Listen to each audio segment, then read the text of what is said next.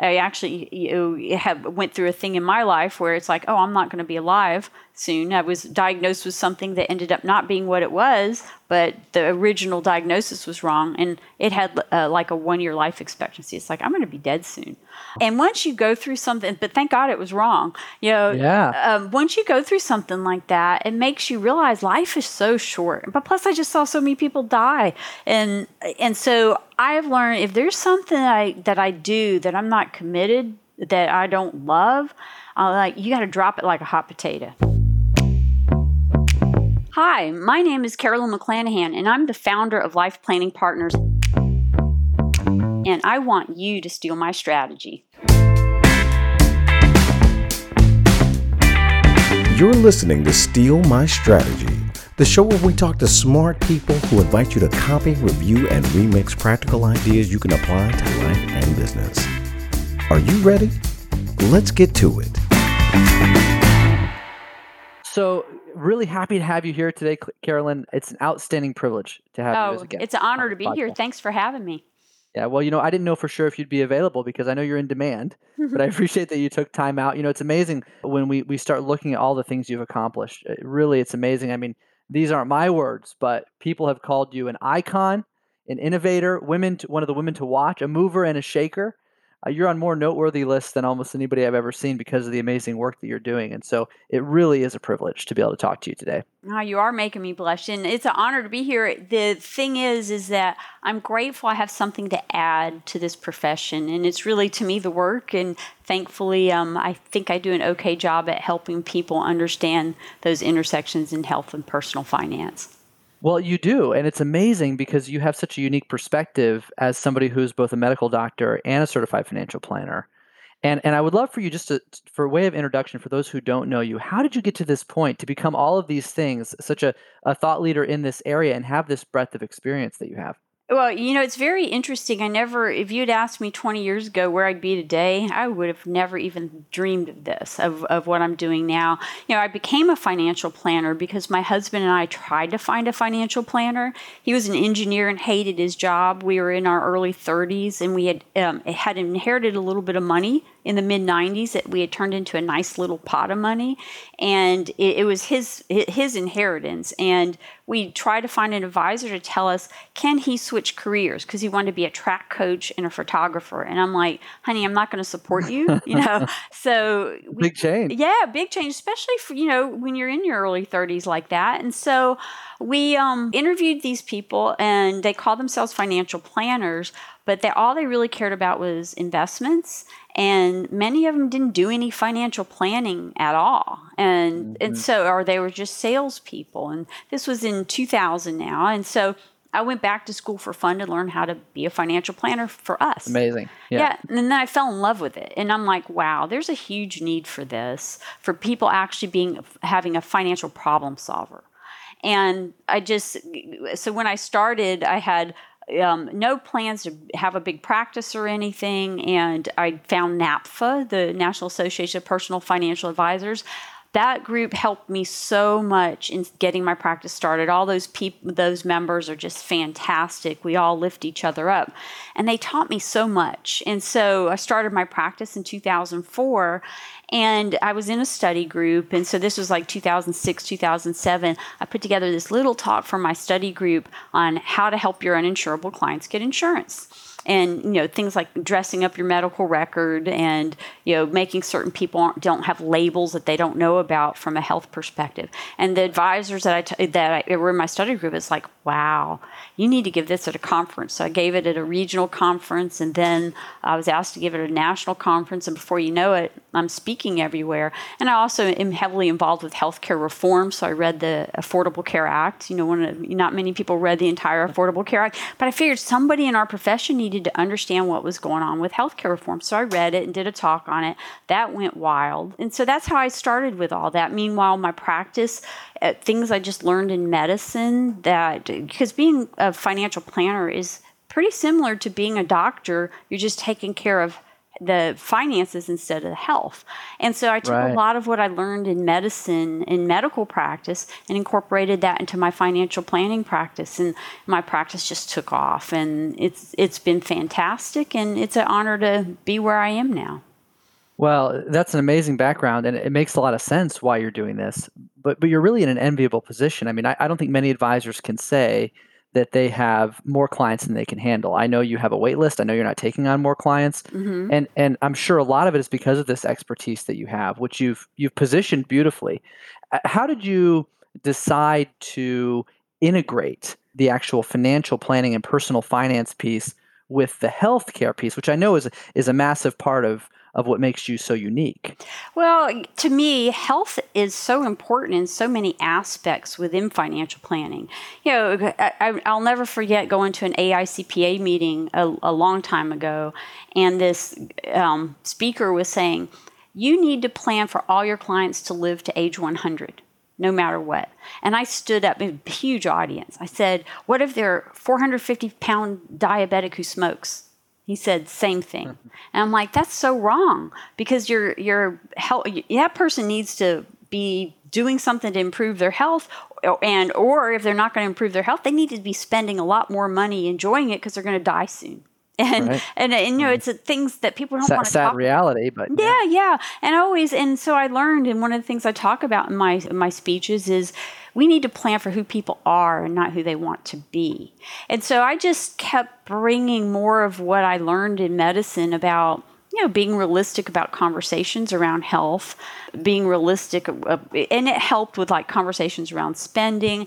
And so all these little nuances where health does make a difference, it just made it easy for me. So I wanted to take that out and teach other advisors because it's such an integral part of our life. We can't exclude it and just focus on the numbers.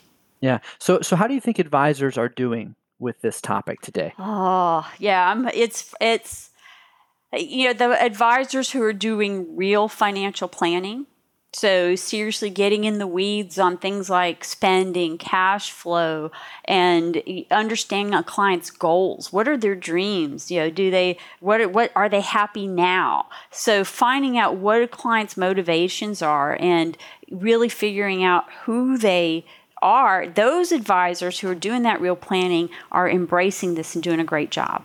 It's the people who went into this and they just are really focused on investments. They're focused on the numbers. Maybe their version of financial planning is just doing a retirement projection, which to me is not real financial planning. They're having a much harder time embracing this. Yeah, understandably. So, do you think perhaps part of the reason is because of education? Maybe they're, intimidated by this or afraid to breach the subject? And if so, what would you say to them?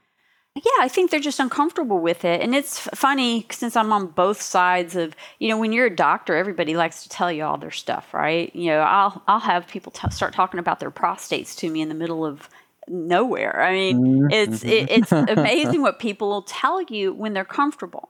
And the key is for that advisor to be comfortable. You ever notice how old people talk about health all the time? And they talk about, all their problems with aging. And people talk to each other about health issues, and they're not doctors.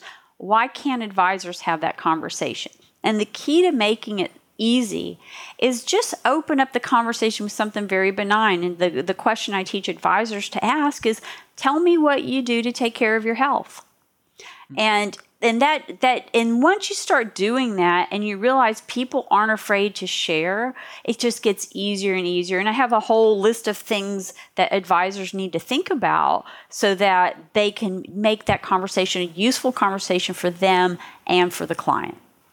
Yeah. Do you think this is a conversation that advisors should always be having with every new client they take on, just as part of the process? Oh, absolutely. Because how are you going to plan correctly? You could have people walking around that look perfectly healthy. And so you're doing this, these projections for age 100, and, you're planning for these long lifespans. And you may not know that they're an alcoholic or that they have serious risk factors for some disease. And you're not going to learn all that in the initial meeting. This is why financial planning is an ongoing process. One mistake I see advisors do is they do financial plans to get people in the door, and then they get those assets under management, and then they never revisit the financial plan. And the most important part to most clients isn't how much money am I making, it's how am I doing. And so it may take you, and it takes me, even as a doctor, it may take me a year or two to figure out that a client has some significant issues that we need to address. But by gently and over time having those conversations, you're going to learn those things, and you can change lives. And if you've taken somebody who is in a bad situation and you've changed their life, you have got a client and a family for life. And so I've had a number of clients who had significant issues that were just painful issues, and by opening up the conversation, and I don't deal with them if they have, but I get them the help they need. And so the person who was a closet alcoholic, we got them into therapy. You know, and it's like that. His wife is like, thank you, thank you, thank you. So any lay person can do that. It's just caring about people. It's not trying to fix their medical problems. Well, that really leads into the question that I had for you, because in my mind I'm thinking, okay, Carolyn's obviously passionate about this. She knows it. She understands it. But is this something anybody can do? Or do you have to be a Carolyn to do this? But you're saying it doesn't have to be that way. No, you just have to have strong communication skills. So full disclosure, I used to teach the bedside manner class at University of Florida, and many, many, many years ago. And the key is a lot of people are just afraid about having hard conversations. You know, in financial planning, a good financial planner is going to have hard conversations around more than just health. It's going to be around spending issues. It's going to be around bad investment decisions. And so if you can become very skilled at hard conversations, you are going to be an excellent financial planner. And there's a book I recommend to all financial planners. It's called Fierce Conversations by Susan Scott. That book changed my life. Like, you know, I forget when it came out, long time ago, but the information is timeless. And so learning how and practicing hard conversations, that just opens many doors for you. Yeah, that's excellent advice, and thank you for telling us about that book as well. So this is obviously a core element to your practice. You do have this very busy, growing practice. Is this a contributing factor? Is this part of the reason, or is it other things that are related to how you run your business that you could share with us? Gosh, to me, everything adds up. So there's a number of things that I think we've done well from the beginning that really helped. And that's number one, we embrace comprehensive financial planning. People want problem solvers. And it's really interesting. Our investment philosophy, we're totally passive.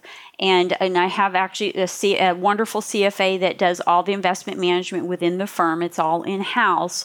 But we're very strong upfront about how we manage investments and what you can expect. And Tim does just a fantastic education up front. And then he becomes the loneliest guy in the practice because everybody is so comfortable with their investment policy and how we manage the investments that after a year or so, they never call him. And he always reaches out and says, here's, and we don't even do performance reporting, which that floors a lot of people. Yeah. But we do goal reporting, you know, how are you? So we do projections and where are you on track to meet your goals? And the investment part for us is easy. And just like I have said for a long, long time, investment management is becoming commoditized. You can read my writing from a decade ago. I said, this is going to happen. If you're not doing financial planning, you're going to be in trouble. So we go in depth on tax planning, estate planning, insurance planning, and we don't sell any products. We're totally fee only. And we're the client's advocate. We're their fiduciary. And so they know when we tell them, you need this insurance product, that there's no underlying motivation. The other really smart thing that we did early on is that we charge based on complexity. We don't charge AUM fees.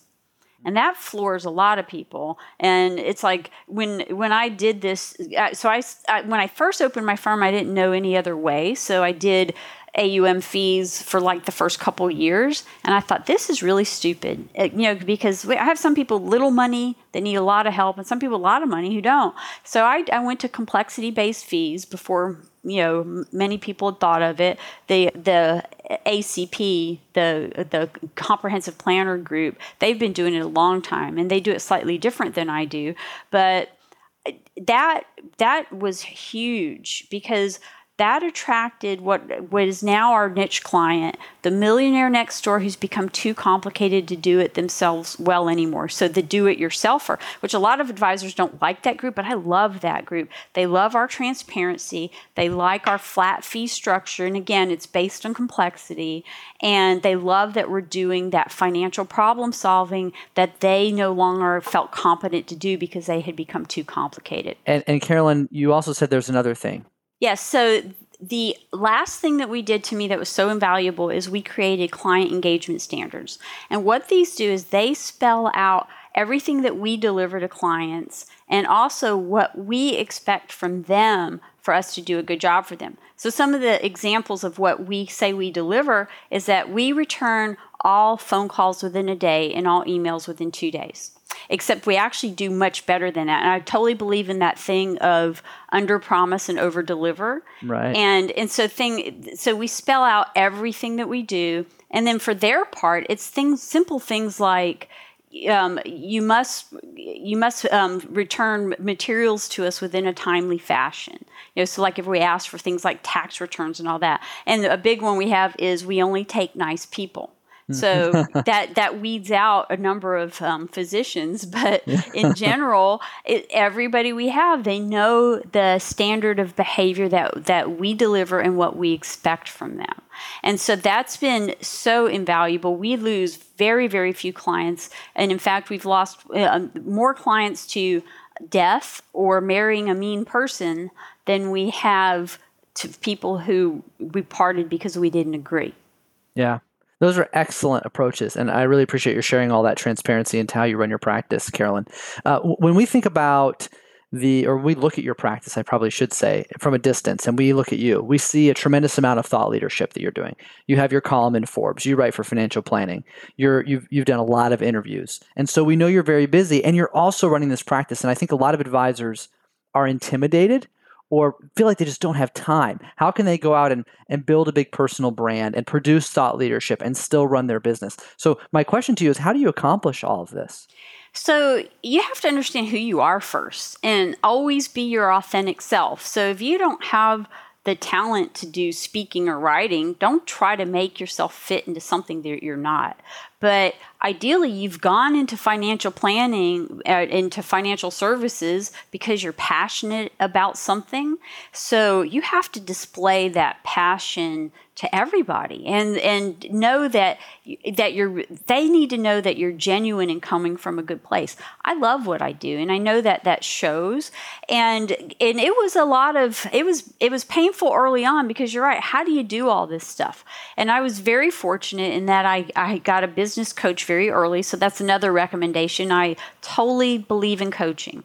And so the big thing that she said, now I know all coaches say this, but it's true, is you have to identify what do you love that you're really good at?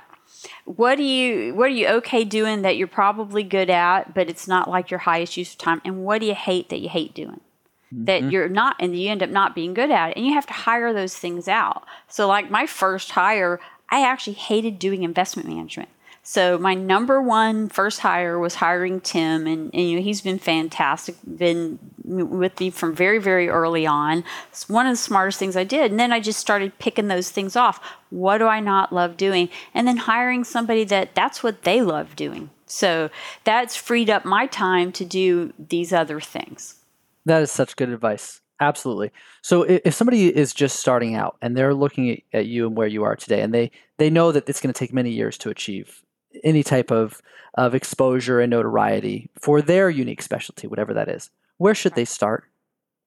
Well, first off, they should start sharing what they're doing. When I started, they didn't have things like podcasts or all that. So the way I got out there is, one, be involved in the profession.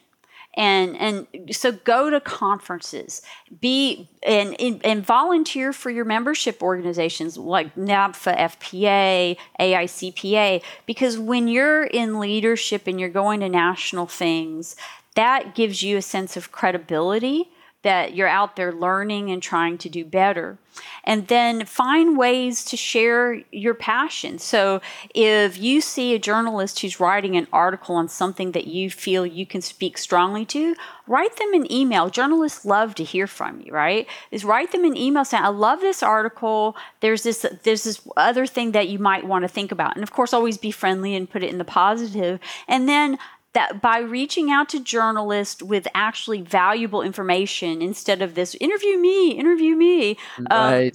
When you're reaching out with valuable information, they're more likely to reach out to you when they need something in that realm. And it takes a long time to get earned media. That's what it's called. Yeah. And so it took me I was very fortunate in that I had NABFA, because NABFA, we had press requests and things, and I would answer some of those. And when you learn how to work with journalists well, then they want to work with you. They're on deadlines, so you've got to honor that. And so you have to understand what their goals are and help them do a great job. And for me, the reason I do all that is not because I want to be a media hound, but I want them putting good information out there. So anything I can do to help them would be great. So learn how to work with the media and reach out from a sense of purpose, not from a sense of trying to get stuff. And finally, don't be attached to the outcome. Don't think just because, I did this, that they're going to call me. You may never hear from them, but everything adds up. And as you just keep putting yourself out there with good things, then it's eventually going to come back to you. That is excellent. That is actually solid gold business advice, Carolyn. Thank you so much for sharing. Well, it is. It makes so much sense. And it's evident that you're focused on what you can give, not just what you can get. And that's a really key factor, I'm sure, in your success, because people sense that from you. Your clients sense it from you. The industry senses it from you. And it's such a good example of leading the way to really do that. Thank you. And I don't want to take credit for that, though, because it was Cheryl Holland and NABFA who taught me that. That was back in 2004 or 5, and she said, because she was this very successful planner, she still is very successful planner in South Carolina, and she just spoke at these conferences, and she just gave all her stuff away. I came from medicine, which was very cutthroat, and I'm like, wow. And then she says, the power of abundance, the more you give, the more you receive. And I embrace that. And I don't want to, it's not because I wanted to receive things, but what you receive is just this joy of making a difference. And that enough just made it worth it. But everything else came along with it too. Yeah, it's very true. Well, yeah, anyway, we benefit from it. So thank you for sharing that abundance with us too, and with all the listeners. So Carolyn, if somebody's listening to this and they're hearing you talk about the way that you've managed your practice and all the things that you've done, and perhaps they're concerned that they don't have time to do all of this, because it sounds like it's a lot of work that you've done, and evidently you're a hard worker. Many advisors are, but they struggle with the competing demands of running their businesses. So right. How do you time block? How do you make time for all of this? I mean, you've got the business to run, you've got employees, you've got clients who need you, and then you've got to answer to reporters. It's very hard to balance all that. How do you do it? So the key is truly hiring the right people. And so learning how to put the right people in place to do the things that you shouldn't be doing. So if you're, when I first started out, I was doing everything. And ideally, you're being successful enough that you're starting to earn money. And some of that you need to plow back into your business. I hired people before I could afford them. And so I started with a part-time person, and eventually, so I actually started with the office manager first, because that's a lot of stuff that advisors just shouldn't be doing. And then, but my first real big hire was the investment manager, and that just that just opened everything up. You've got to invest back in your business. And then you do have to be very focused about how am I spending my time, and learning to not say yes to everything. And so my Tracy Beckus was just like a fantastic business coach. She said, saying yes to things you don't want to do is saying no to things you want to do. So don't say yes to everything that walks in the door. You have to stop and say, is this my higher, going to serve the higher purpose? And would I choose this opportunity if it wasn't asked of me? So is it something I would go, wow, to myself? And it's a good rubric. So you've got to be very, yeah. So you just have to be very thoughtful about what you commit to, and also be willing to walk away from things. So if you're doing something, and this comes back from in medicine, I saw a lot of death and dying, and I actually went through a thing in my life where it's like, oh, I'm not going to be alive soon. I was diagnosed with something that ended up not being what it was, but the original diagnosis was wrong, and it had like a 1-year life expectancy. It's like, I'm going to be dead soon. And once you go through something, but thank God it was wrong. Once you go through something like that, it makes you realize life is so short. But plus, I just saw so many people die, and so I've learned if there's something that I do that I'm not committed, that I don't love, you got to drop it like a hot potato. I think that's excellent advice. In fact, I don't even know, after everything you've just shared, where we could possibly go, but I can tell you have so much value to deliver, Carolyn. And for those of you who are listening and want to get to know Carolyn more, learn more about what she does, we encourage you to please go to her website, Carolyn McClanahan, connect with her on social media for interviews, for speaking, for other things. Carolyn, before we conclude, is there anything else you'd like to share with this audience as a takeaway or something that's been key to your personal success? The most important thing is have fun. And if you're not having fun, find the next thing. All right. Well, we love that. And we're absolutely going to do that, Carolyn. Thank you for that advice. And everybody who's listening, thank you for listening. If you enjoyed this episode, please subscribe. Please share it. We'd like to also thank our creative team at Snappy Kraken for producing the podcast. And we certainly want to wish you days filled with true wealth and good health and more insights from smart people like Carolyn. Thank you so much, Carolyn, for joining us today. Oh, my pleasure. Thank you for having me.